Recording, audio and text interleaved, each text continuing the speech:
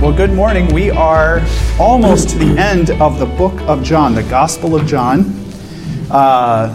Probably written towards the end of the first century, meaning around maybe 90 AD. So if you think about a timeline, and we'll just do a quick timeline here. I love timelines. I love maps. They're horrible, but I love them. And so here we go. So let's do, just to kind of orient everyone, because, you know, you might be familiar with, like, what happened in 2015? 9/11, that was 2001. Well, we're talking thousands of years ago, so the time scale tends to get a little tricky with people, and it's just kind of hard to imagine exactly how long ago we're talking. So if you talk about 1 AD, there was no 0. And here, all the way to today, is it 2020? Gosh, I feel old. So this is about 1000 AD. This would be about 500. Oh, this is going to be a small one. 250. So we're really talking, if Jesus was born, we think somewhere around 4 BC. But let's just say, for the sake of argument, it was around the year 1. Somewhere around the year 33. Between the year 30 and 33 is Jesus' ministry. And this is probably not far back enough. Jesus' ministry. The Gospels are all written later in the first century. So first century meaning the first 100 years. Gospel of John is written last. We're pretty sure that this was the last gospel written. Good morning. And so Gospel of John is written after the so-called synoptic gospels. What are the synoptic gospels, Ken? Those are the three, Matthew, Mark, and Luke, that are very similar in their record. That's it. So synoptic, meaning kind of the same vision. Synoptic, same view. Matthew, Mark, and Luke all seem to use similar sources for their material. Not all of the material is copies, but all three of them tend to have very similar stories. They take very similar viewpoints. They may have used some similar source material. John is all by itself. The author does not seem to have used the same source material that Matthew, Mark, and Luke used. He seems to be an eyewitness based on his own testimony, and we'll get to that at the end of the book, but it's obvious through reading this that the author is probably aware of the synoptics, which came before him, but he's trying to make a different gospel here, focused on the divinity of Christ and the eternity of Christ, the kind of the pre-eternal Christ, and maybe in some ways refuting what had become, by the end of the first century, a cult in Christianity called Gnosticism. And we're not going to get into any of that today, but just suffice it to say that John takes a very different viewpoint from the Matthew, Mark, and Luke Gospels. Where are we today? We are in chapter 18, and so I do encourage everyone to consider reading. You don't have to. It's all volunteer. But usually I ask people to consider reading different sections. We go through those, and then we talk about them. And I want to jump right in today. We are done with the Passover meal. We are done with most of what we call the discourse of Christ on the night before he is crucified. And now we are at his arrest. So let's pick it up. Chapter 18, verses 1. Let's just do 1 to 11. We'll start there. When Jesus finished praying, he went with his followers across the Kidron Valley. On the other side there was a garden, and Jesus and his followers went into it. Judas knew where this place was because Jesus met there often with his followers. Judas was the one who turned against Jesus. So Judas came there with a group of soldiers and some guards from the leading priests and the Pharisees. They were carrying torches, lanterns, and weapons. Knowing everything that would happen to him, Jesus went out and asked, "Who is it that you are looking for?" They answered, "Jesus from Nazareth." "I am he," Jesus said.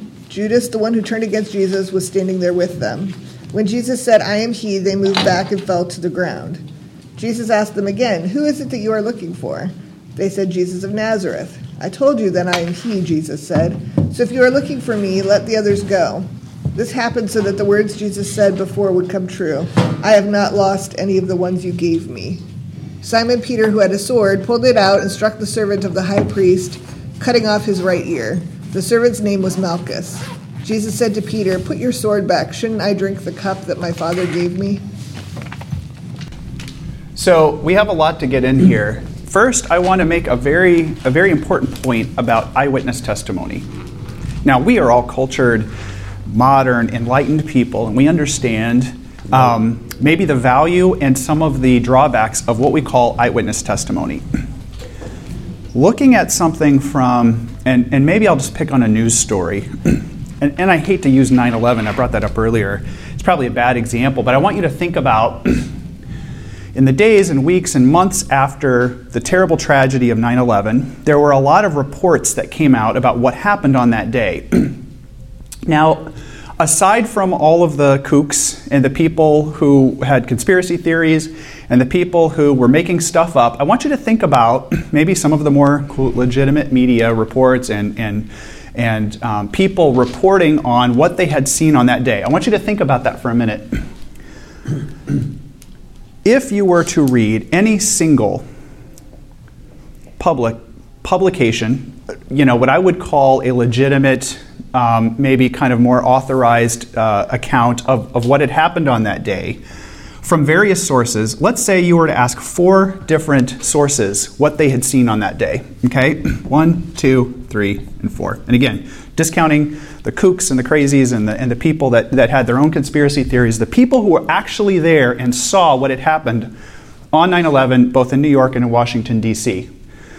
And let's say each one of these sources is like 10 people who were on the ground at the time. Did any one of these people or groups of people see the exact same things? No, there's no way, right? We are all human beings. We have limited sight and vision. And some people, if you were to think about it, some people were in buildings next to the buildings attacked. Some people were in the streets. Some people were blocks away. Some people were in boats. Some people were in airplanes. Every person had something to contribute that was part of the story, okay? So here's some of the story. Here's some more of the story. So everyone you ask is gonna give you some pieces of the story. Think of it like a puzzle. Now, what the government had to do and what the military had to do and what you and I had to do over the next few years, really, and it was years, was to take all of these eyewitness accounts that were recorded within the first hours. I mean, minutes and hours and to some degree days after this had happened and put together what we really think happened, okay? Now, how many of you watched the news on the day that 9/11 happened? Right? Oh, bless your hearts. Bless your young hearts. Yeah, actually, you're thankfully spared from that. How many people knew exactly what had happened as soon as they started watching the news? Now, you may have known what had happened in the sense that these buildings were blowing up, right, or being hit.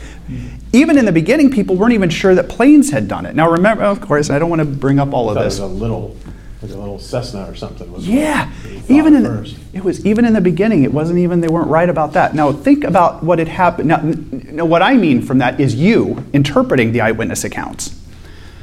Over time, it becomes clear that the people who were actually eyewitnesses had legitimate, factual accounts that they were contributing to this big puzzle that ends up being, the whole story. But just keep in mind that every person had a piece to contribute, okay? And over time, we get enough eyewitnesses and we get enough accounts we put together and we finally have what we think is a clear account of what happened on that day. This is no different, well, it is a little different, from what happened to the life of Jesus Christ. Now, Jesus didn't fly planes into buildings, and again, that's why I hate to use that analogy. I should probably come up with a better one. But if you think about it over time, the life of Jesus happened in a period where there wasn't a lot of writing, there wasn't any TV, there wasn't Twitter and video cameras. There was human beings, you and me, people just like you and me, who had seen the acts and the teachings of Jesus Christ, Jesus from Nazareth on this earth in the first century. Over time, it took time for the full account of Jesus' life to become apparent, to put all this together. Now remember, in the first century, we don't have the ability of technology to go and get all these eyewitness accounts. I mean, if you think about it, the fact that within a few days, we were pretty clear we knew what had happened on that day, on 9/11, okay? In the first century, we didn't have all of the technology that we have now, and it took years to really assemble that, okay? So I want you to think about that. There's a reason why I'm pushing this right now. Why are there 4 Gospels? Why do they say slightly different things? Well, they say slightly different things because different people had different perspectives. Eyewitnesses had certain perspectives to Jesus. Eyewitnesses to eyewitnesses had certain perspectives. It took time for this whole puzzle to come together. So if you want to think about this in the case of the Gospels, maybe Matthew has this view. Maybe, let me just do this. I think this would be better. Maybe Mark has this view. Mark has a view that overlaps Matthew, but he also has his own material. Luke has some overlap with the other two, but he also has his own material. John seems to have taken, at least in his published form, his own account. Now, one question you might ask is, well, why didn't John have any overlap with the others? Well, he did. John absolutely did have some overlap, and it's wrong to say he didn't.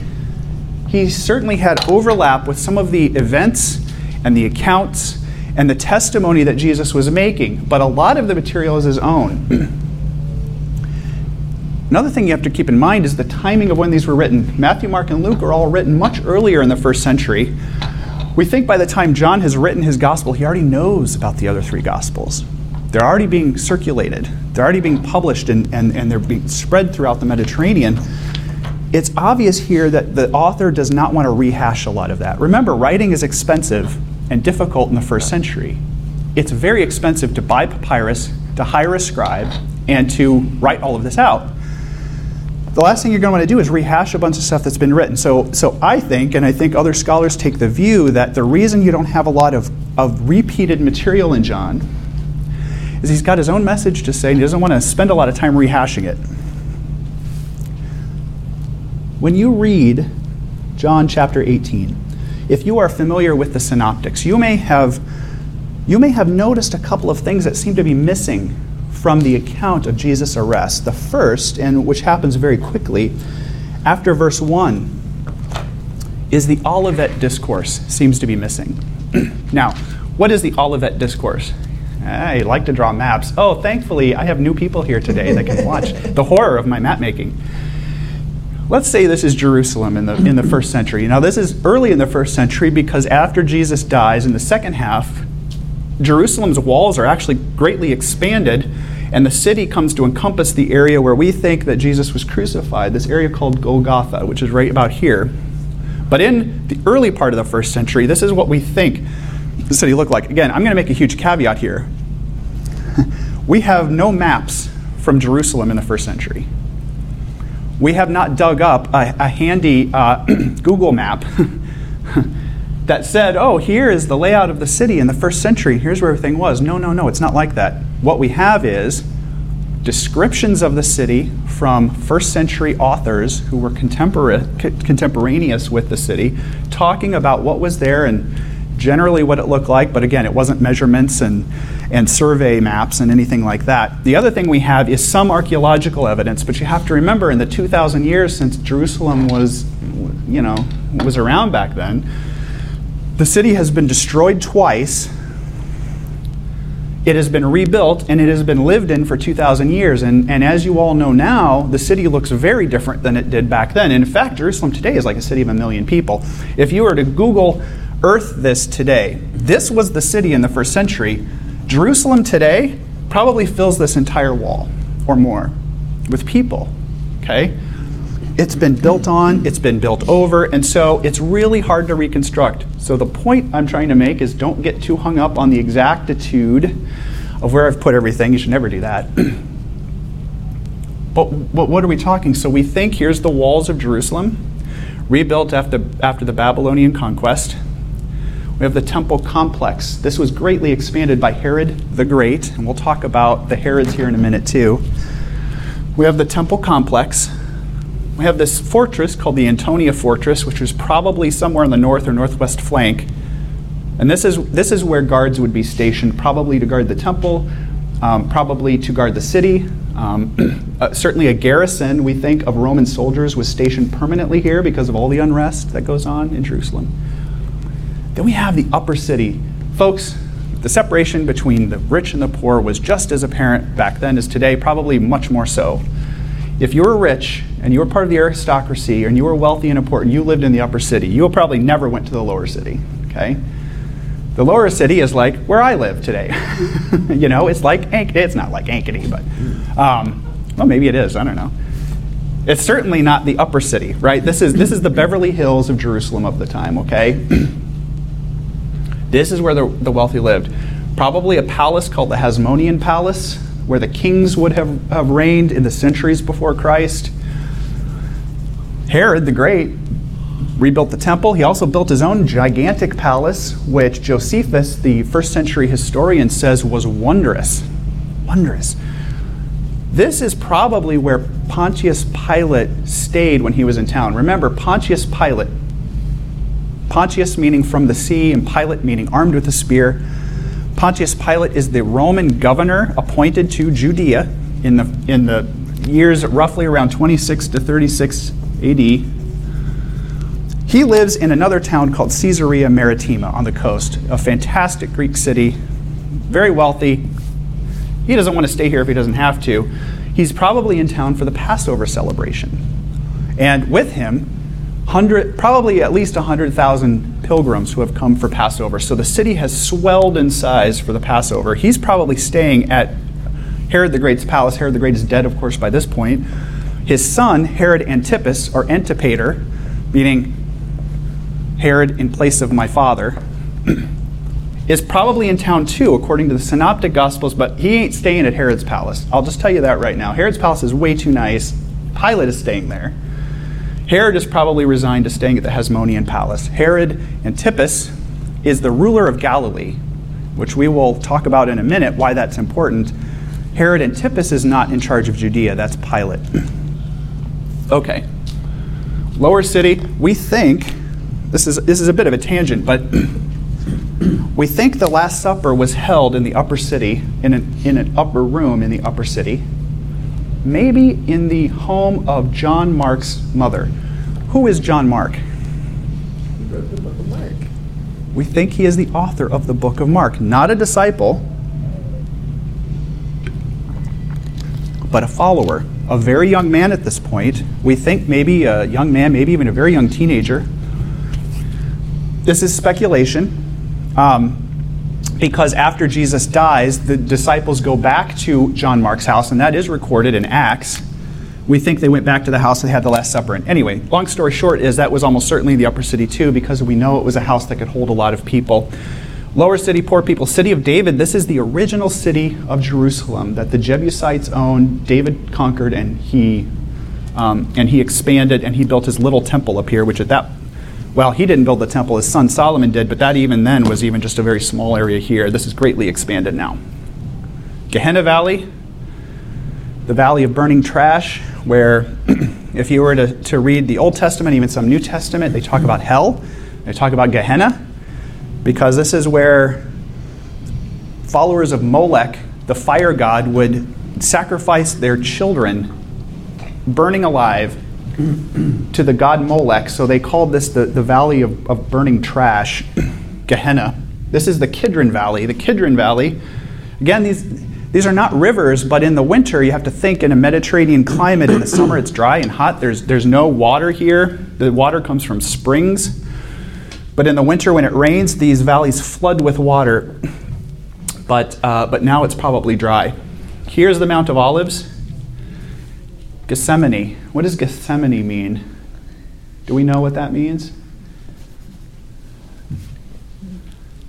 In Aramaic, it means the oil press. The oil press. Why would it be called the oil press? Well, because the Mount of Olives was full of olive groves. And at the base of that mountain, there was a production facility. For harvesting the olives, they would have crushed the olives here and turned it into olive oil, which was a huge commodity in the region of the period. And so we think Jesus and his disciples depart from their room. In the middle of the night, they go across the valley to the Mount of Olives to this place called the Garden of Gethsemane, which may have been a walled garden where Jesus prays with his disciples. You remember, in the Synoptics, there's this whole thing called the Olivet Discourse. Essentially, It is a end of the world discussion. And if you read the synoptics, you read this very powerful, scary account that Jesus has about the end of the world. The end is coming. The temple is going to be destroyed. I'm going to be destroyed. My body, he's saying I will be destroyed and arise in 3 days. Weeping and gnashing of teeth. It's all the Revelation stuff kind of compressed. It seems as though John has skipped over this. If you go from verse 1 to 2, it seems as though you could put all of that discourse here. Okay? So I'm just making the point here. Again, John knows this has already been reported on. He knows that it's pretty clear what has happened. He's not going to rehash it. He's going to fast forward. Second thing we see here is, you might be saying to yourself, well, I read Judas shows up. Right? Okay, so Jesus has prayed. He's ready to essentially take this cup from God to be sacrificed on the cross. And then it's time for his betrayal. All of a sudden the guards show up, right, with Judas. Judas comes to the grove with a detachment of soldiers. This is interesting because you have to keep in mind the Jews were in charge of the temple and largely in charge of the religious functioning of the people of Jerusalem and of Judea. They weren't really allowed to have a military, right? This is the Roman Empire, folks. You're not allowed to have your own military, okay? But they were allowed to have temple guards, people who were kind of in charge of enforcing what I would say law and order, both in the temple and religious law and order in town. So these were kind of thugs in a way that kind of carried out the will of the religious leadership of Jerusalem, okay? But it says here a detachment of soldiers, and some officials from the chief priests and Pharisees. So it seems as though what has happened is a group of people have shown up from the temple, right? The Pharisees and the Sadducees, the people who run the temple, the high priest and his people, have sent a band of thugs to arrest Jesus. But the fact that it says a group of soldiers kind of suggests that the Romans have allowed a detachment of soldiers to go with them. And so this is a little controversial. We know that there was a garrison of Roman soldiers at the fortress. They may have taken a few of them along with them. That's all I'm trying to get at here. But you may say to yourself, well, wait a minute. I thought that Judas kissed Jesus. Now, you remember in the Synoptics, the story is that Judas told the soldiers and the Jewish kind of thugs who came with him, you will know Jesus because I will kiss him. I will give him a kiss, and you will know that that is the man that you were looking for. Now, remember, some of these people didn't know who Jesus was physically. They hadn't seen his face, so they wouldn't know him from Adam, so to speak.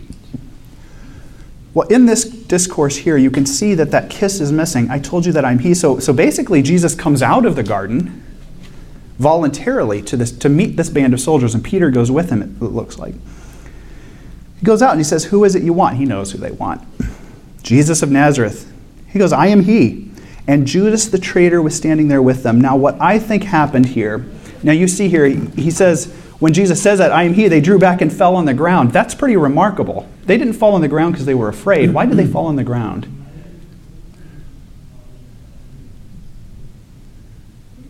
They were awestruck. Why would they be awestruck?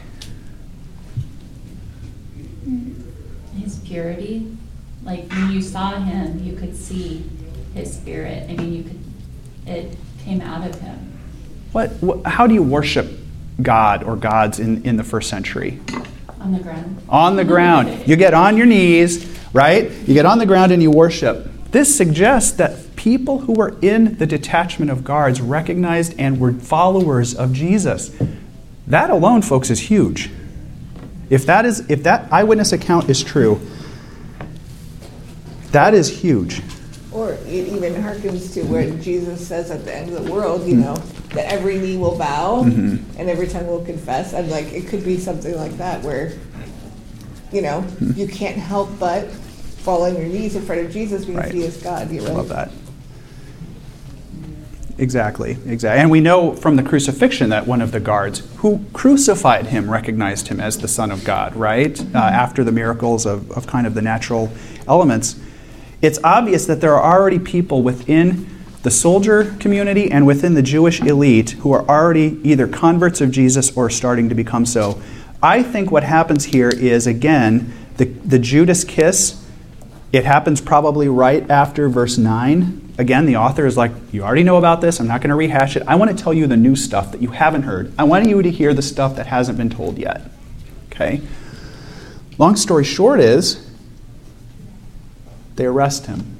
Now, I'm going to stop blabbering here and ask, what do you guys take away from this passage, verses 1 to 11?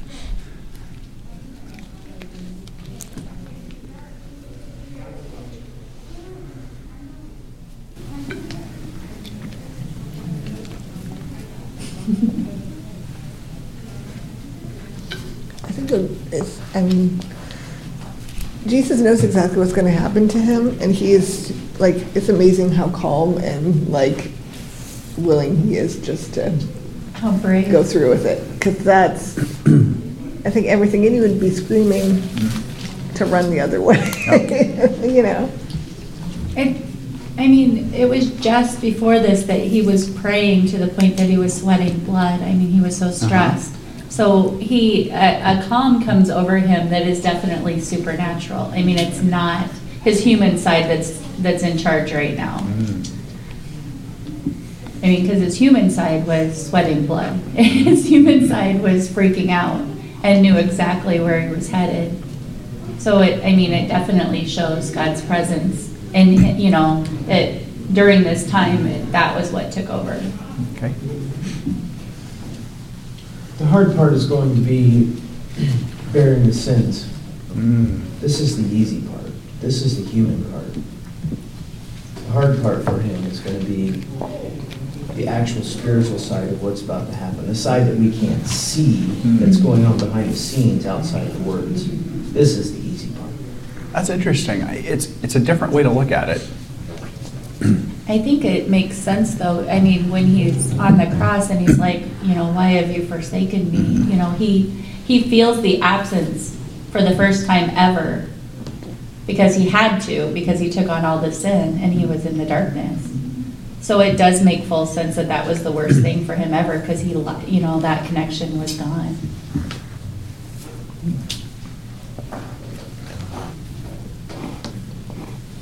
Seems as though he's reconciled that this is why I'm here. A couple chapters ago, he said, you know, time is coming that I must leave and go be with my Father. And he'd come to terms with that in that prayer time in the garden with the Father. You know, he'd even said, if there's another way, let's do that. But there's not? Okay. Let's So go. this is great. And I agree. And of course I'm right. Jesus has reconciled himself to this. Had his disciples reconciled themselves to this? No. Why? Give me specific evidence that proves that they had not reconciled themselves to this. Attacking the guards. I have made a huge point about this, that you have to remember what the Jews even the Jews of today see their Messiah as.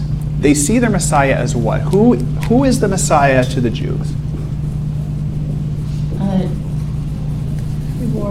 Warrior. Leader.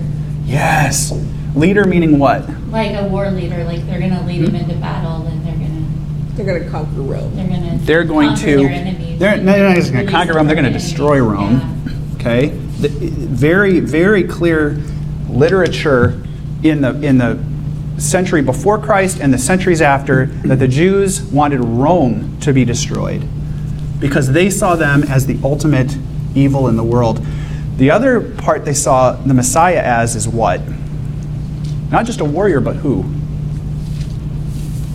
The king. The king. And what kind of king? King that would, Earthly king. he would give them back Yes. Israel as an autonomous nation. I'll say that. That's fine. Earthly king in the line of who? David. This is really important. So you have, and again, Jesus keeps trying to tell them, and he's told them, I am not here to destroy Rome. I am not here to cause an armed insurrection. He has been telling his disciples this both subtly and explicitly for 3 years now. The evidence suggests they still didn't get it. Now, the minute that Jesus says, I'm the guy, what does Peter do? On God. It's on, bro! Woo! Right? He pulls his sword and he's like, finally, I have been waiting for this. I have been waiting to pull this sword for 3 years, and it is on, bro. He pulls his sword, and the first thing he does is take a whack at the first guy in front of him. Okay? What did Peter intend to do to that guy? He intended to cut his head off. Make no mistake about it. Peter was swinging to kill him. What does the guy do? Pull a Mel Gibson and Patriot. Whoa! Right? Slow-mo, it's like, bullet time. Just barely misses killing the guy. What does Jesus do? What does he say? He tells him to knock it off. What He the did blank tell are you him to doing? knock it off. Yeah. Sounds Put your like sword a away. parenting situation. That's right. Put your sword away, right? Now that was a little stronger than that. Put your sword away. The first thing he does is he rebukes Peter. Now, shall I not drink the cup the Father has given me? Now I have to put myself in Peter's spot right here. He just went from, here we go, ready? Okay, Jesus goes, I'm he. Woo! Pulls the sword out. Let's do it. This is on, bro. Swings, cuts the guy's ear off. Jesus looks at him and goes, what the heck are you doing? You have to put yourself in Peter's place. He's sitting there, adrenaline flowing, blood all over his sword. He may not even realize he didn't kill the guy. There's blood. The guy is on the ground. You better believe the guy's on the ground. He's covered in blood, and he's like, and Jesus looking at him like, what are you doing? Put your sword away. Peter, in that moment, has to be like, I have no idea what's happening.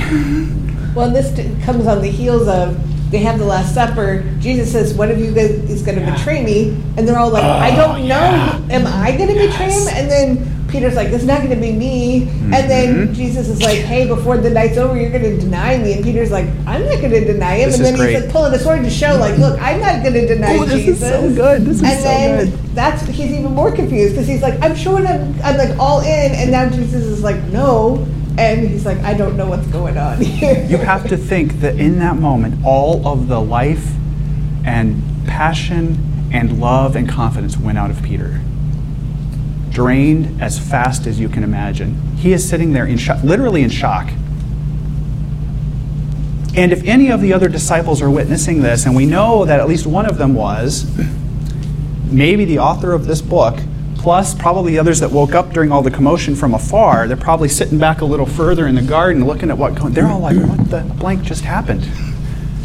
And now they see their Savior, their warrior, their king, and their destroyer of Rome being carted off in chains. What the blank is happening? Well, then they're not feeling safe anymore because he was supposed to be the one to defend them. I mean, yeah, Peter was willing to do that because he thought his back was covered. And now they don't have that protection because safety the net protector is gone. That might explain what we're about to read about Peter. One thing about Peter, he saw the guards fall down when they said, I am he. Yes. And they fell down. And Peter thought, Jesus has control over these guys. Yes. That's what he felt. But he thought, hey, we can take them because Yes. Jesus can do whatever. Yes. He's empowered. He feels empowered. Like, dude, we are invincible. And Jesus said, no, we're not going there. Yes. But he's probably heard stories of when God has conquered in the past, parting of the seas and all that. They all know this. They may not be literate, but they've heard the stories. They know all of this. God wins.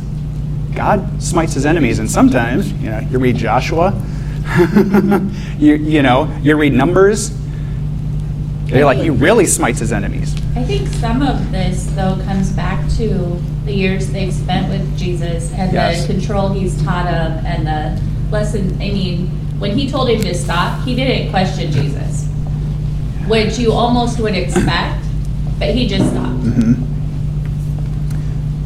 We have to read on because this is really important stuff. Let's do 12. And I'm going to go 12 to 27. Who can read that for me? So the band of soldiers and their captain and the officers of the Jews arrested Jesus and bound him. First they led him to Ananias, for he was the father-in-law of Caiaphas, who was the high priest that year. It was Caiaphas who had advised the Jews that it would be expedient that one man should die for the people. Simon Peter followed Jesus, and so did another disciple. Since the disciple was known to the high priest, he entered with Jesus into the court of the high priest. But Peter stood outside of the door. So the other disciple, who was known to the high priest, went out and spoke to the servant girl who kept watch at the door, and brought Peter in. The servant girl at the door said to Peter, You also are not one of the man's disciples, are you? He said, I am not. Now the servants and the officers had made a charcoal fire because it was cold, and they were standing and warming themselves. Peter also was with them, standing and warming himself. The high priest then questioned Jesus about his disciples and his teaching. Jesus answered him, I have spoken openly to the world. I have always taught in the synagogues and in the temple where all Jews come together. I have said nothing in secret. Why do you ask me? Are those who have heard me what I said to them? They know what I said. When he said these things, one of the officers standing by struck Jesus with his hand, saying, Is that how you answer the high priest? Jesus answered him, If what I said is wrong, bear witness about the wrong. But if what I said is right, why do you strike me?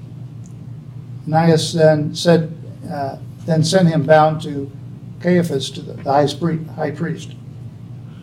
Now Simon Peter was standing and warming himself, so they said to him, You also are not one of the disciples, are you? He denied it and said, I am not. One of the servants of the high priest, a relative of the man whose ear Peter had cut off, asked, Did I not see you in the garden with him? Peter again denied it, and at once a rooster crowed. There's a lot to unpackage here. Yeah. First thing I want to talk about here is this confusion about high priests. Now, bear with me. And again, we're going to cover a lot of material today, and I get that. If we need to go back, we can look at the video again. I can certainly talk about this next week.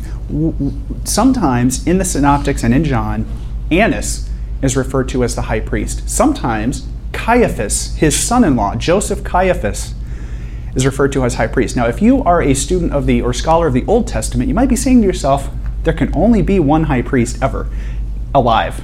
And you would be right. According to the kind of the Deuteronomic law, you were to have one high priest appointed from the line of Aaron.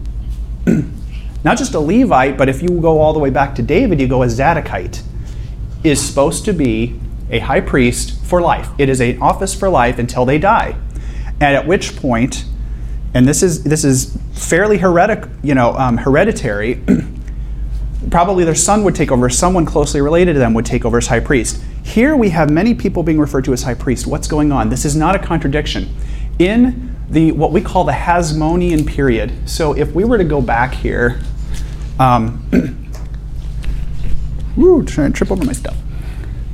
We'll go all the way back. We'll say to about, 200, 100, AD. You have to remember, after the return from the Babylonian exile, the Jews were in chaos.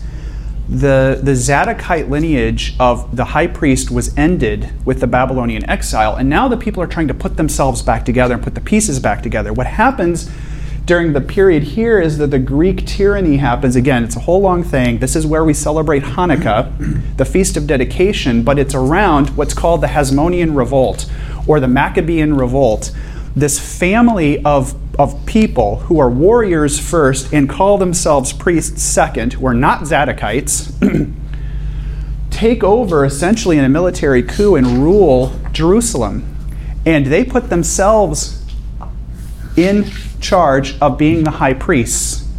But what happens from this period on is the high priest is not for life. It is an appointment. You either A lot of people just keep dying very quickly because there's all this armed insurrection, but also you can be replaced. And by the time of the Roman occupation, which starts in around the 60s BC, the Romans start appointing the high priest. Why? The high priest is the ruler of the religious people of the Jews. They are like literally the key to controlling the Jewish people.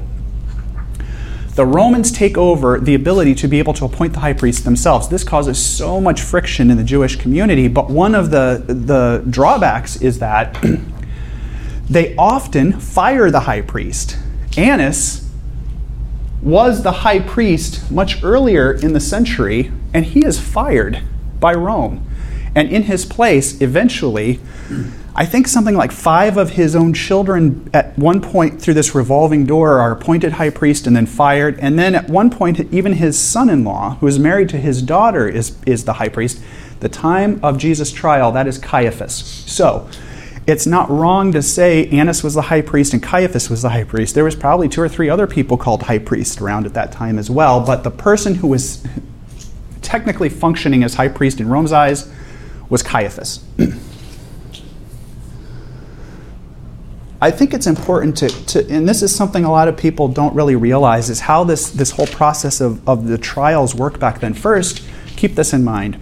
In Judea, in the first century, a trial was before a judge or before the Sanhedrin, but the judge never asked the criminal to testify.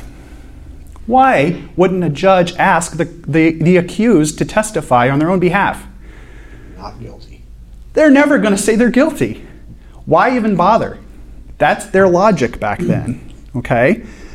So it was the custom and the rule that you don't ever ask the accused anything. You ask the witnesses. The witnesses, you would say, and who were the witnesses you would usually pull into trial here, into court? People that don't like the accused. And generally, what do you mean by family? People's closest to him. Okay. People that know. I'd like to believe that too. I'd like to believe that too. I think what usually happens is people of high standing are called in the community to testify. Now, if they're part of their family, they would certainly be called. I was biased by the account here. Thank you. Because I assume it's John who was with him. The other disciple. We'll get to that in a second. That's a good point, actually. We'll get to that. That is a good point. Hold that thought. What do you see is happening here? They're not calling witnesses. Not yet, anyway. They're not yet calling witnesses. They are directly interrogating Jesus. What is Jesus responding with? What is he saying? He's like, I've been out, not hiding anything. I've been talking right in front of you. So why are you asking me what I talked about when you know everything I talked about? Why don't you do this the right way and call witnesses? Jesus himself is saying, why don't you follow your own rules? Why? Because if you ask the people who have been with me, they will tell you, I have said nothing in secret. There is no secret insurrection going on here. There is no secret attempt to take over the Roman Empire, right? At least through armed rebellion. He's like, there will be through spirituality. Surely they know what I said. And when they said this, one of the officials struck him in the face. Look, folks, humans are humans. They were humans 2,000 years ago. When someone tells you something you don't want to hear and is truth, what are you going to do? And you don't like it? Ooh, it gets you angry. Oh, it makes your blood boil. Facebook. Right? People say things that in some ways might cut you because you disagree with them, but you know in your heart sometimes what they're saying is true. What's the first thing you want to do? You want to punch them in the face. And they did. They punched him in the face, dude. The other thing you've got to remember here is the Sanhedrin. Sanhedrin.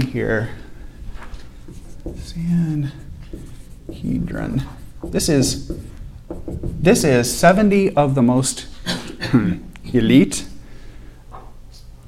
wise, elder men of the Jewish faith who are in charge of the Jewish faith. They're in charge of the Jewish religion and the Jewish people. They rule in what is essentially a civil court. If you want to think of it this way, this is like a civil court.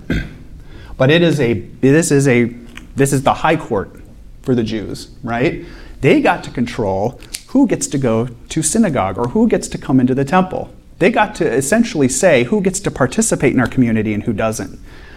People are very afraid of the Sanhedrin because they can decide basically that your life is over. They don't have the right to kill you if you're a Jew. Remember, that is reserved only for Gentiles who violate basically the inner parts of the temple. They had the right to kill you.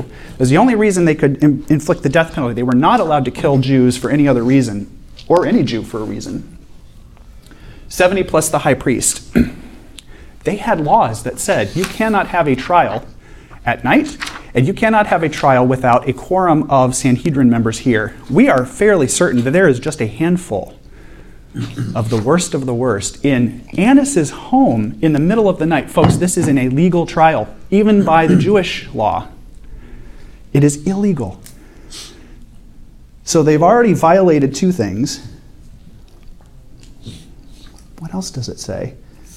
Annas sent him, so they couldn't get anything out. Basically, they're trying to get something out of him. They're trying to get him to admit, say all the things that we want you to. You can read about, they send him to Caiaphas the high priest. Now, as soon as we skip, and start reading the next part, that trial is over. That trial in front of Caiaphas was more of an authorized trial, still like in the wee hours of the morning, in front of a quorum of the Sanhedrin. And that, if you want to know about it, you read the synoptics and they'll tell you all about it. That's where Jesus is literally on trial for his life. And they question him, and he's basically like, I ain't saying nothing. And they basically get him to say, yes, I am the Son of God, right? And that's when they tear their clothes. And they say, we are going to kill you, mother, right?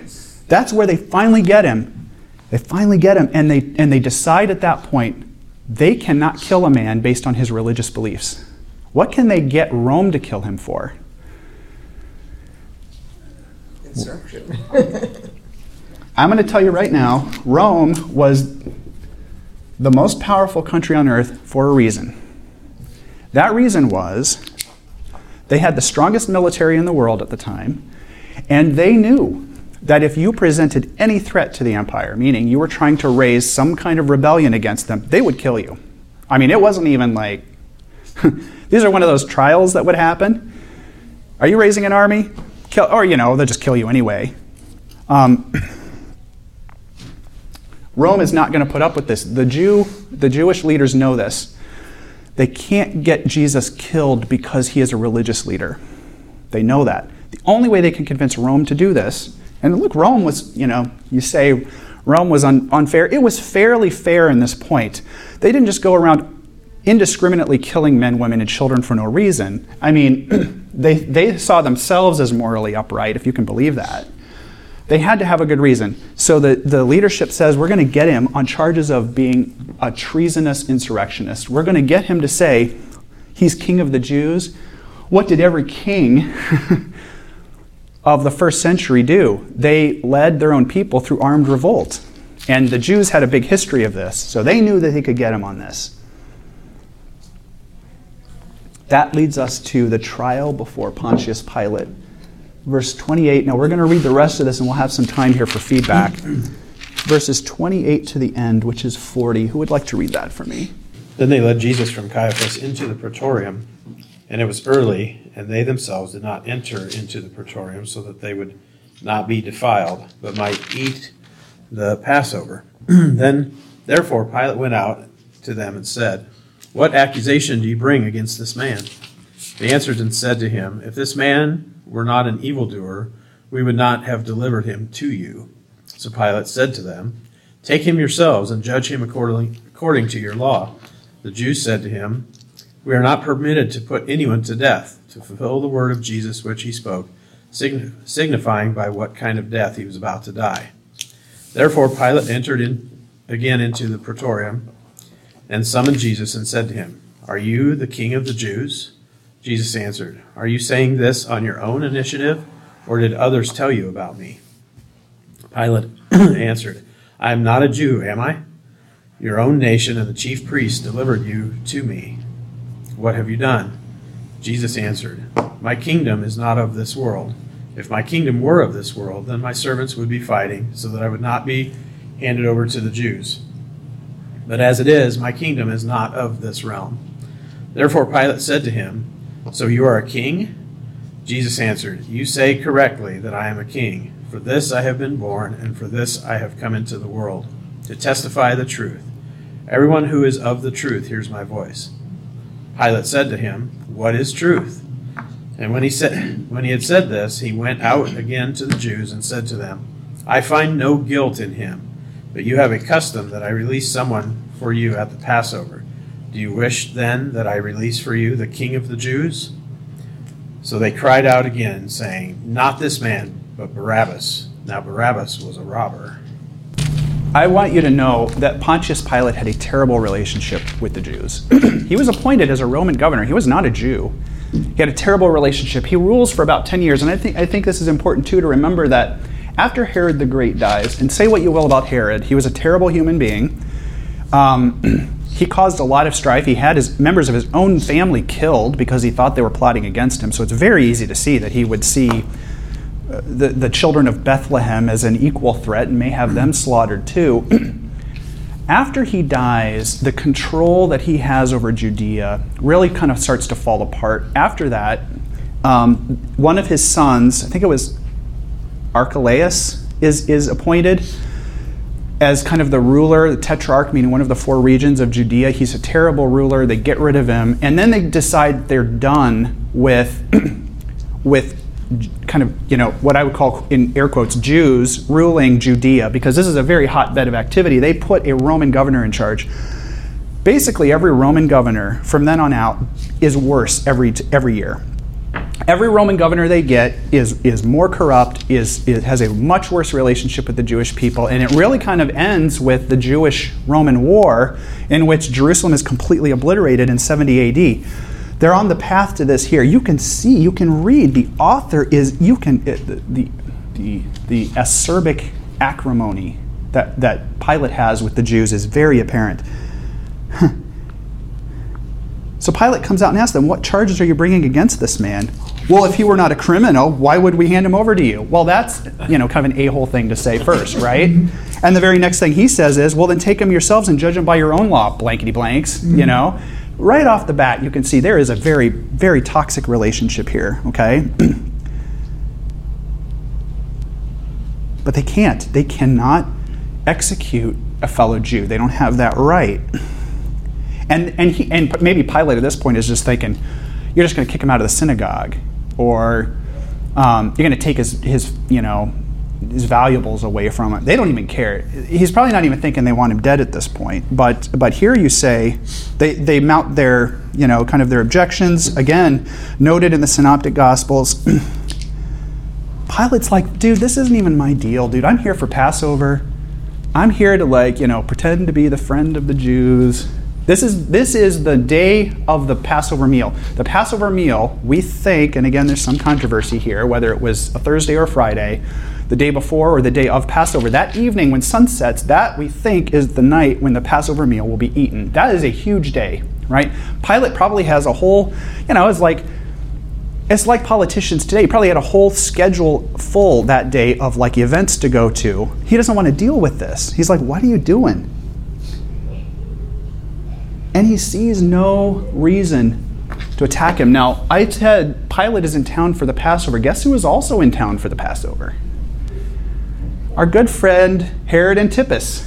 Herod Antipas. Herod Antipater. Herod in place of my father. He's there too, and he's probably in the Hasmonean palace, because remember, this is a lot less cool than the Herod's palace. He's going to be stuck here for the night, right? Herod Antipas is our man who killed John the Baptist. Okay? So already there's this guy in town who already has a history with this sect of believers. Herod Antipas is in charge of Galilee. That is where he is ruled. Why did Pilate send Jesus to Herod? It's like, I'm going to send him to Herod and let him deal with it. Because he didn't want it on his hands. That's partially it, I think. I think the funny part of this, they were willing to break the rules to have that night trial. None of them were willing to break the rules to kill him. Well, and what would that mean? That would mean that Rome would Rome would be all up in their face about it. You can't do that. It shows you that they're no different than we are. Yes. We're very pragmatic. We have this horizontal view of how things work. We We don't think about, Jesus' kingdom was out of the vertical line of thinking. They're all sitting here thinking on this horizontal plane. We're no different today. We're not any better than these guys. Yep. Yeah. Jesus was from Galilee too. So This is the key. This is the key. That's your guy. And I think he's kind of pawning it off too. He's like, let me find a way to not have to do this. Ah, yes, Herod's in town, my old buddy. No, he hated Herod. I'm going to send him to Herod and let Herod deal with him. Also, he had a terrible relationship with Herod Antipas. He's like, I'm going to saddle this guy with this now. Pilate is such a jerk. I love it. But he's smart. Pilate is smart. By his wife not to be. I don't know if it was before or after he sent him to, I don't remember, but his wife even told him, you don't want to be a part of this. Why? You don't want, because Why did she say? She had a dream and knew that Jesus was Jesus. And what are terrified. dreams in the first century to people? Visions. Very powerful visions. You do not ignore it. I had a dream last night I was flying. I just want to say I love those dreams. I remember those. They're very powerful. He's like, I'm going to pawn him off on that guy. It's his problem. He sends him to Herod. Now, Herod, you have to remember, has this really long history with John the Baptist. Herod Antipas was a fan of John the Baptist. You have to remember, he started out like, I want to hear this guy. He's saying some really important things. At one point, though, John the Baptist gets really upset that Herod marries the divorced wife of his brother and says, you're going to be condemned for that. He throws him in jail, but he still doesn't kill him. He still doesn't kill him.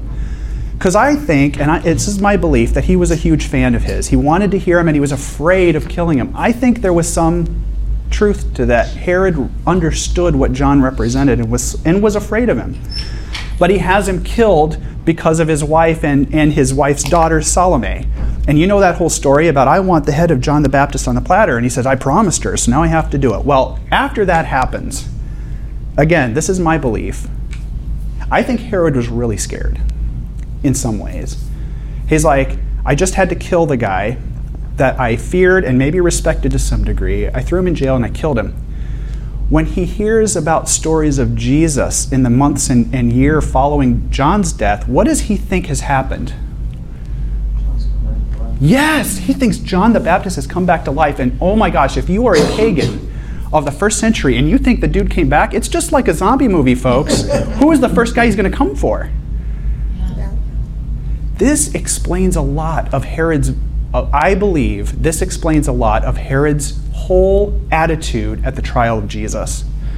First, he probably doesn't even know about this until Jesus shows up at his door, because there's no phones.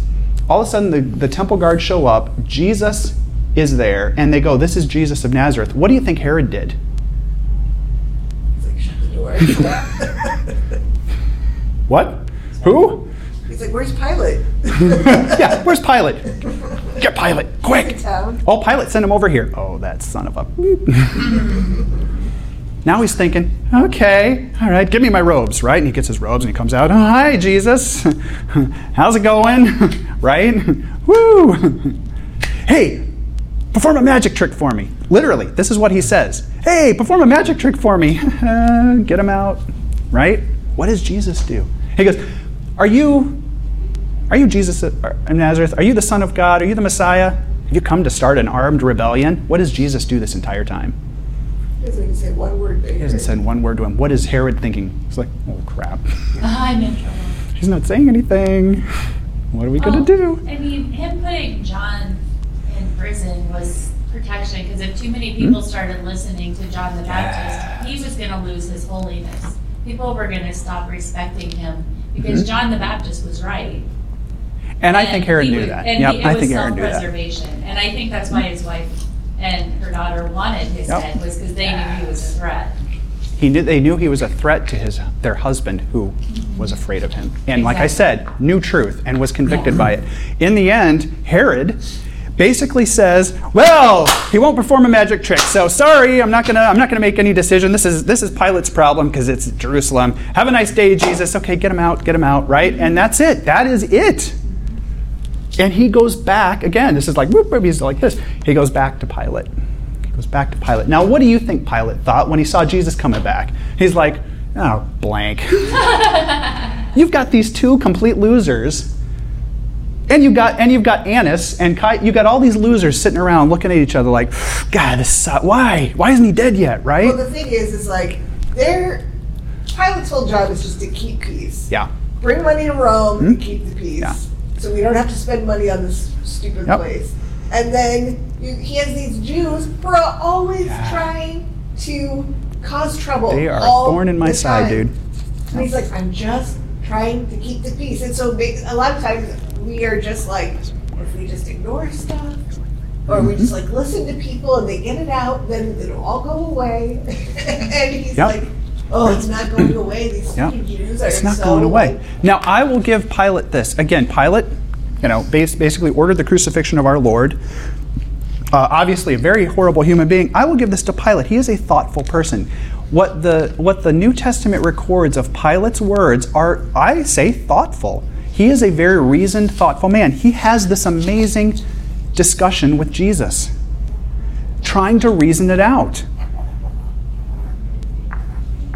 He's like, where are we here? He's like, I think the end of verse 38 is where Jesus is sent to Herod. He comes back. Verse 39 picks it back up after he comes back. He's like, so he goes to the Jews. He doesn't even talk to Jesus. He's like, isn't it the custom for me to release one? He's like, I got to get out of this. I'm going to release a prisoner during the Passover. Maybe I'll just, do you want me to release King of the Jews? Because we've got some pretty bad people that we're about to execute today, and it's going to be a pretty fun thing. I'm looking forward to that at, 9 o'clock. It's going to be great.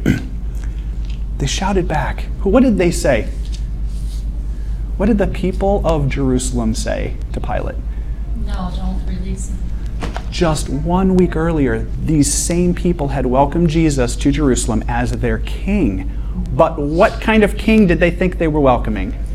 The military leader. And guess what? They're probably thinking the same thing Peter did. What the blank has happened? If he's our military ruler, and look, dude, I had to go get palm leaves, and they're not cheap, and I had to put them down in front of him, right? And I spent a week's salary on, glitter, because I was so happy he was here. And now, this is not the guy we thought he was. Now, when he's not the guy you think he is, now what's your emotion going to be? I'm going to kill him. I'm going to kill him. He fooled me. He fooled me. And now the people have turned on him. Crucify him. Crucify him. The tables have completely turned. There are two-time winners here in their minds by forcing this to happen. Yep. Clearly, where are we at here? AD 30? Okay, 40. We're going to 40 years. We're going to finally have the explosion happen, right? So if he's not going to act on my timeline, maybe I can force it. And if we can kill him, maybe he'll be forced into an action, right? I mean, okay. So clearly they also believe they've got nothing to lose here. He's got an army somewhere that'll come and save him. There you go. I think I that's don't want fair. to wait another 10 years. I think that's I want fair. to fight now. In fact, oh, wait a minute, I got a sword, right? We already had one guy that had a sword. We want to fight now. We want to wait 10 years. Final thoughts, impressions, questions. This is a lot. Were you going to say something about John knowing the high priest? That's so. Doesn't say John. Again, this is a big long thing. Mark does this. John does this. They don't refer to themselves. You have to remember when the Gospels are written, they're typically written in periods where the Roman Empire is persecuting Christians. They're certainly persecuting leaders of the Christian sect because they think they're responsible for a lot of the problems in the Jewish community.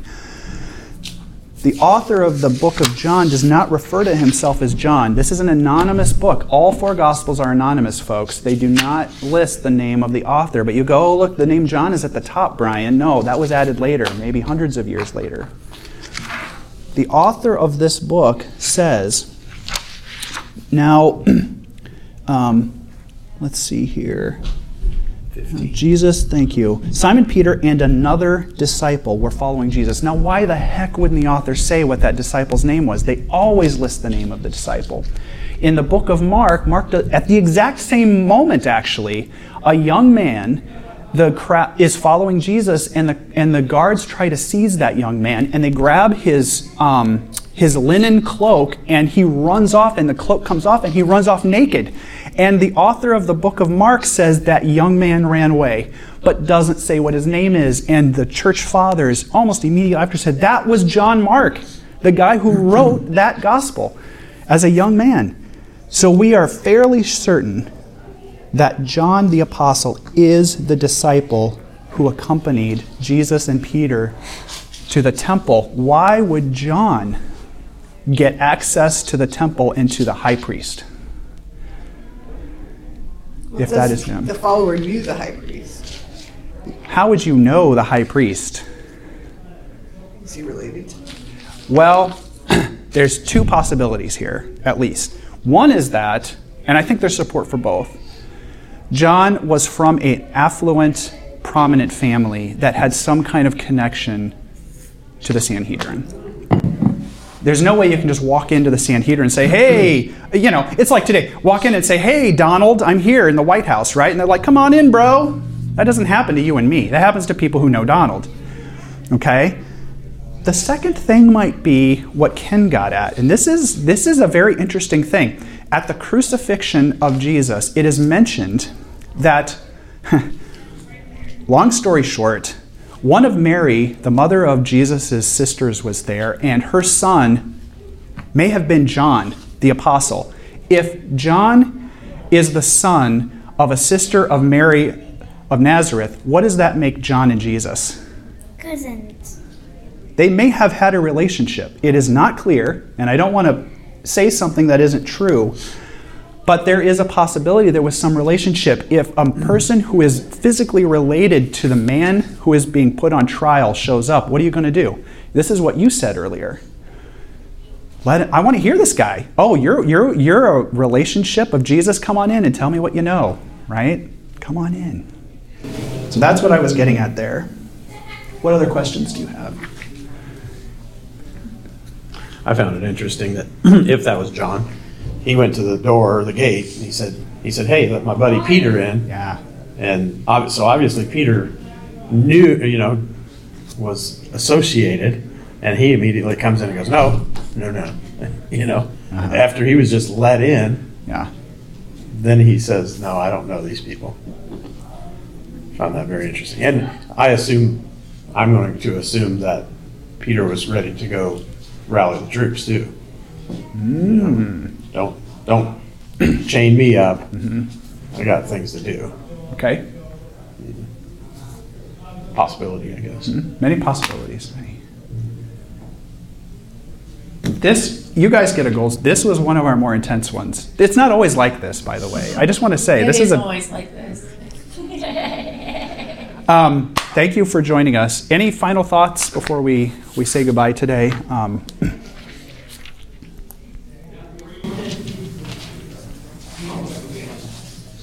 It's weird how Jesus says, you're the one saying I'm a king, but then he's saying but this is why I came to the world to tell people the truth. And so he's basically saying that, yes, I am the king. And then Pilate's like, what is truth? And he's like, oh, I've had nothing against him. Mm-hmm. But it's like Jesus just kind of told you that he does have a kingdom. And I don't know, it seems contradictory. Mm-hmm. Well, he said it wasn't worldly, though. Yeah. Like, he said it wasn't of this world, so if it's not of this world, then it's not a threat. If he has some kingdom in the sky, then it's not going to threaten Rome, so it wouldn't be a threat to him. One final thing, I want to make who is Barabbas from the text? Who is Barabbas? A robber. Laestes, a robber, a thief, maybe an insurrectionist, someone who's done some very bad things in Rome's eyes. What happens to Barabbas? Does he end up getting crucified? Why? What happens? That was who they released instead of Jesus. He was released. He was freed But his from death. followers were a big part of that crowd. It says that in one of the other Yeah. Think of this. chapters. Yep. Where I'm going with this is this. Jesus went to the cross to pay the price for your sins. You we're let off the hook. Jesus paid the ultimate price for what you should have gone to the cross to bear. Barabbas in Hebrew and Aramaic means son of the Father. I don't think that's a coincidence. I think when I read this, I tend to get angry, at the Jews and at the Romans and everybody for not, for what they did to Jesus. And I forget that it would have never happened had it not been the plan. And none of these people did anything they weren't supposed to do or expected to do. I agree with that. I mean, it's really hard not to get angry, though.